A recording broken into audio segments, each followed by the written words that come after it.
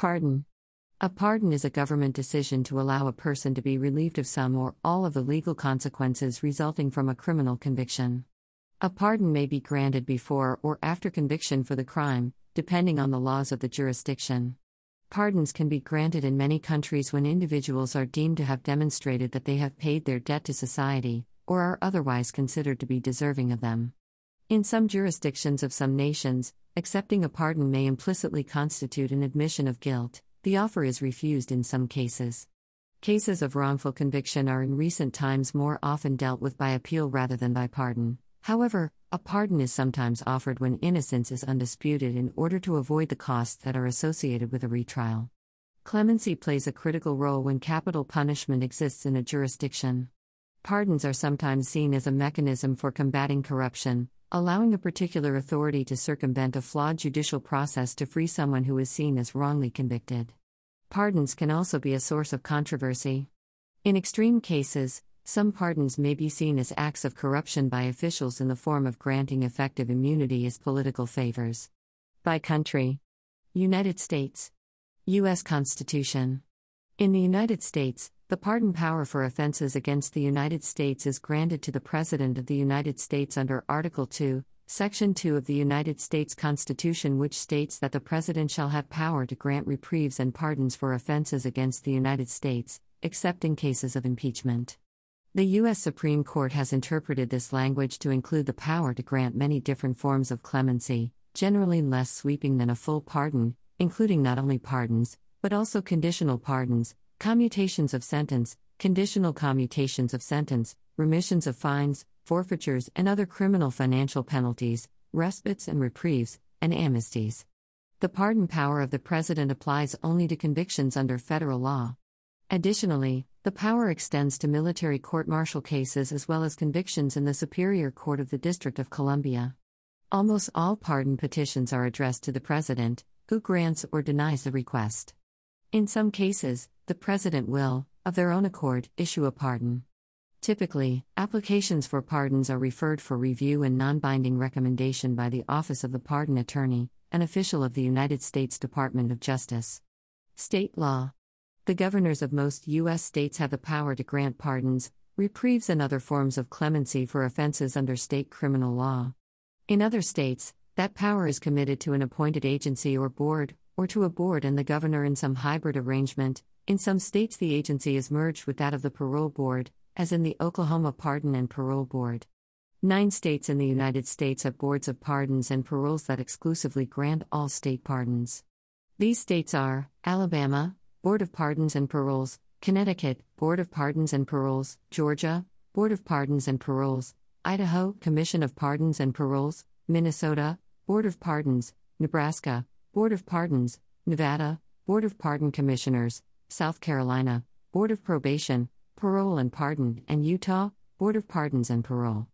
On at least 4 occasions, state governors, Tony Anaya of New Mexico in 1986, George Ryan of Illinois in 2003, Martin O'Malley of Maryland in 2014, and Kate Brown of Oregon in 2022, have commuted all death sentences in their respective states prior to leaving office. Canada. Pardons. The Parole Board of Canada, PBC, is the federal agency responsible for making pardon decisions under the Criminal Records Act, CRA. Under the CRA, the PBC can issue, grant, deny, and revoke pardons. In 2012, the Parliament of Canada passed the Safe Streets and Communities Act, which changed many elements regarding the criminal justice system. The act replaced the term pardon with record suspension, and the pardon system was similarly changed. A pardon keeps the police record of a conviction separate and apart from other criminal records, and gives law-abiding citizens an opportunity to reintegrate into Canadian society. The Royal Canadian Mounted Police removes all information about the conviction for which an individual received the pardon from the Canadian Police Information Centre, CPIC. Federal agencies cannot give out information about the conviction without approval from the Minister of Public Safety Canada. A pardon does not, however, erase the fact that an individual was convicted of a crime. The criminal record is not erased, but it is kept separate and apart from other, non-pardoned, criminal records. A pardon removes disqualifications caused by a criminal conviction, such as the ability to contract with the federal government or eligibility for Canadian citizenship. If an individual in receipt of a pardon is convicted of a new offense, the information may lead to a reactivation of the criminal record for which the pardon was received in CPIC. A pardon does not guarantee entry or visa privileges to another country. Before traveling to another country, individuals must still contact the authorities of the country in question to find out what the requirements are to enter that country. Processing of pardons by the Parole Board of Canada generally takes 6 months for a summary offence and 12 months for an indictable offence. If the Parole Board proposes to deny the application, it can take 24 months to process. Individuals can apply for a pardon if they were convicted as an adult of a criminal offence in Canada, or of an offence under a federal act or regulation of Canada, or if they were convicted of a crime in another country and were transferred to Canada under the Transfer of Offenders Act or International Transfer of Offenders Act. Non-Canadian citizens are not eligible for a Canadian pardon unless they were convicted of a crime in Canada. To be eligible for a pardon or record suspension, individuals must have completed all of their sentences and a waiting period. Individuals are considered to have completed all of their sentences if they have paid all fines, surcharges, costs, restitution and compensation orders, served all sentences of imprisonment, conditional sentences, including parole or statutory release, completed their probation order. Prior to 2012, following completion of all of their sentences, individuals must have completed a waiting period as follows: 3 years for summary convictions under the Criminal Code or other federal act or regulation, except sexual crimes against children. 3 years under the National Defense Act, if fined $2,000 or less, detained or imprisoned 6 months or less, or subjected to various lesser punishments for a service offense. 5 years for indictable convictions under the Criminal Code or other federal act or regulation and summary convictions of sexual crimes against children. 5 years for all convictions by a Canadian offender transferred to Canada under the Transfer of Offenders Act or International Transfer of Offenders Act. 5 years under the National Defense Act, if you were fined more than $2,000, detained or imprisoned more than 6 months, or dismissed from service. 10 years for indictable convictions for sexual crimes against children and criminals receiving more than 2 years of imprisonment time for serious personal injury offense such as manslaughter or other designated offense under Section 752 of the Criminal Code. Effective March 13, 2012, the eligibility criteria and waiting periods changed. 5 years for summary convictions under the Criminal Code or other federal act or regulation, except sexual crimes against children. 5 years under the National Defense Act, if fined $2,000 or less, detained or imprisoned 6 months or less, or subjected to various lesser punishments for a service offense. 10 years for indictable convictions under the Criminal Code or other federal act or regulation and summary convictions of sexual crimes against children. 10 years for all convictions by a Canadian offender transferred to Canada under the Transfer of Offenders Act or International Transfer of Offenders Act.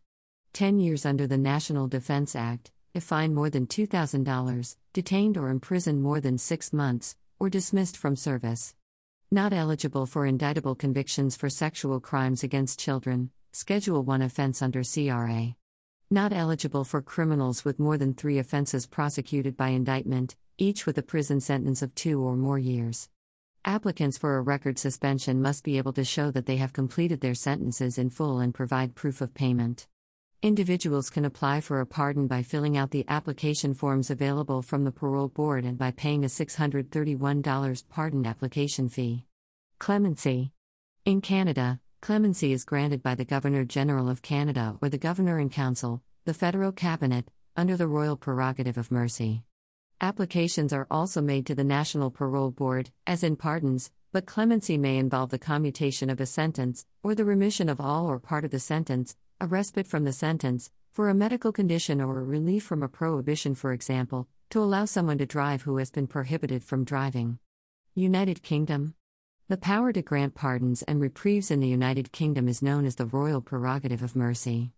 It was traditionally in the absolute power of the monarch to pardon an individual for a crime, whether or not he or she had been convicted, and thereby commute any penalty. The power was then delegated both to the judiciary and the sovereign's ministers. Since the creation of legal rights of appeal, the royal prerogative of mercy is no longer exercised by the person of the sovereign, or by the judiciary, but only by the government. In constitutional terms, under the doctrine of the rule of law, the power of ministers to overrule the judiciary by commuting criminal sanctions imposed resolves different and sometimes conflicting public interests.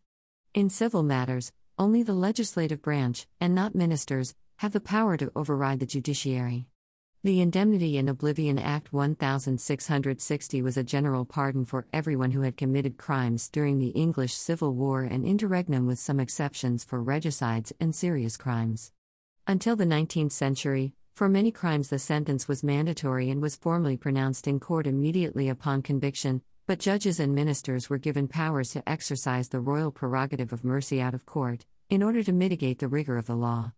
Before there was any general form of criminal appeal, a judge might grant a pardon either by way of clemency, because he felt in his opinion that the law was unduly harsh, for example, in the case of convictions of minors, that the verdict was dubious, to seek public approval, or it was otherwise in the public interest. Capital sentences imposed by the assizes were generally executed when the assize was concluded and as the circuit judge left the town, so there was a limited window of time to apply to a judge or directly to the Crown for a pardon. Especially for assizes that were far away from the then capital and major cities of London, York, Durham, Edinburgh, or Dublin, a pardon might well arrive too late. Perhaps as a form of temporary punishment, to give solace, to avoid public disorder, to consult or obtain further evidence, or to maximize the public approval of the king's mercy, judges often did not grant their pardons until their departures. The convict often hoped until his last moments that the sentence of death would not actually be executed, and it was generally popular for a reprieve to arrive at the scaffold at the very moment of the execution. Conditional pardons were granted to many in the 18th century, in return for transportation to British colonies overseas for life in lieu, especially to the Australian colonies. The first known general pardon in post-conquest England was issued during the celebrations at the coronation of King Edward III in 1327. In 2006, all British Armed Forces soldiers who were executed for cowardice during the First World War were given a statutory pardon by an Act of Parliament, the Armed Forces Act 2006, following a long-running controversy about the justice of their executions. Today the sovereign only grants pardons upon the advice of his ministers. Currently they are the Lord Chancellor for England and Wales, the First Minister of Scotland, or the Secretary of State for Northern Ireland. The Secretary of State for Defence is responsible for military cases. It is the standard policy of the government to only grant pardons to those who are considered morally innocent of the offence, as opposed to those who may have been wrongly convicted by a misapplication of the law. Pardons are generally no longer issued prior to a conviction, but only after the conviction. The use of the royal prerogative of mercy is now a rare occurrence, given that the Criminal Cases Review Commission and the Scottish Criminal Cases Review Commission are now avenues to statutory remedies against miscarriages of justice. Therefore, the grant of pardons is now a very rare occurrence indeed, and the vast majority of acknowledged miscarriages of justice were decided upon by the courts. During the Birmingham 6 case, Home Secretary Douglas Hurd stressed that he could only make the decision for a pardon if he was convinced of innocence, which at the time he was not. One recent case was that of two drug smugglers, John Haas and Paul Bennett. They were pardoned in July 1996 from their sentences of imprisonment, both of 18 years, having served some 10 months, on the advice of Home Secretary Michael Howard. This was intended as a reward for their information given to the authorities, but there were speculations as to the motives of the Home Secretary. In 2008 they were sentenced to imprisonment for 20 and 22 years, respectively, after subsequent discovery that the information they gave was unreliable. In 1980, after the courts had dismissed their appeals, the Home Secretary, William Whitelaw, used the royal prerogative of mercy to free David Cooper and Michael McMahon from their imprisonment, both having been convicted of murder on poor evidence. Under the Act of Settlement 1701, a pardon cannot prevent a person from being impeached by Parliament, but a pardon may commute any penalties imposed for the conviction. In England and Wales, no person may be pardoned for an offence under Section 11 of the Habeas Corpus Act 1679, unlawfully transporting prisoners out of England and Wales. Related concepts. These terms differ subtly from country to country, but generally. Clemency is a general concept of amelioration of penalties, especially by action of executive officials. The forms it may take include the following. Amnesty, a pardon applied to a group of people rather than an individual. President Jimmy Carter offered amnesty to anyone who had evaded the draft. Weapon amnesties are often granted so that people can hand in weapons to the police without any legal questions being asked as to where they obtained them, why they had them, etc. After a civil war, a mass amnesty may be granted to absolve all participants of guilt and move on. Amnesties are typically applied in advance of any prosecution for the crime. Commutation, substituting the imposed penalty for a crime with a lesser penalty, while still remaining guilty of the original crime. For example, someone who is guilty of murder may have their sentence commuted to life imprisonment rather than death, or the term of imprisonment may be reduced. Remission, complete or partial cancellation of the penalty, while still being considered guilty of said crime, for example, reduced penalty. This should not be confused with what is known in the USA as remission of remand, in which a case is sent back to a lower court from which it was appealed, with instructions as to what further proceedings should be held. Reprieve, temporary postponement of a punishment, usually so that the accused can mount an appeal, especially if he or she has been sentenced to death. Respite, the delay of an ordered sentence, or the act of temporarily imposing a lesser sentence upon the convicted, whilst further investigation, action, or appeals can be conducted. Expungement, the process by which the record of a criminal conviction is destroyed or sealed from the official repository, thus removing any traces of guilt or conviction. Immunity from prosecution, a prosecutor may grant immunity, usually to a witness, in exchange for testimony or production of other evidence.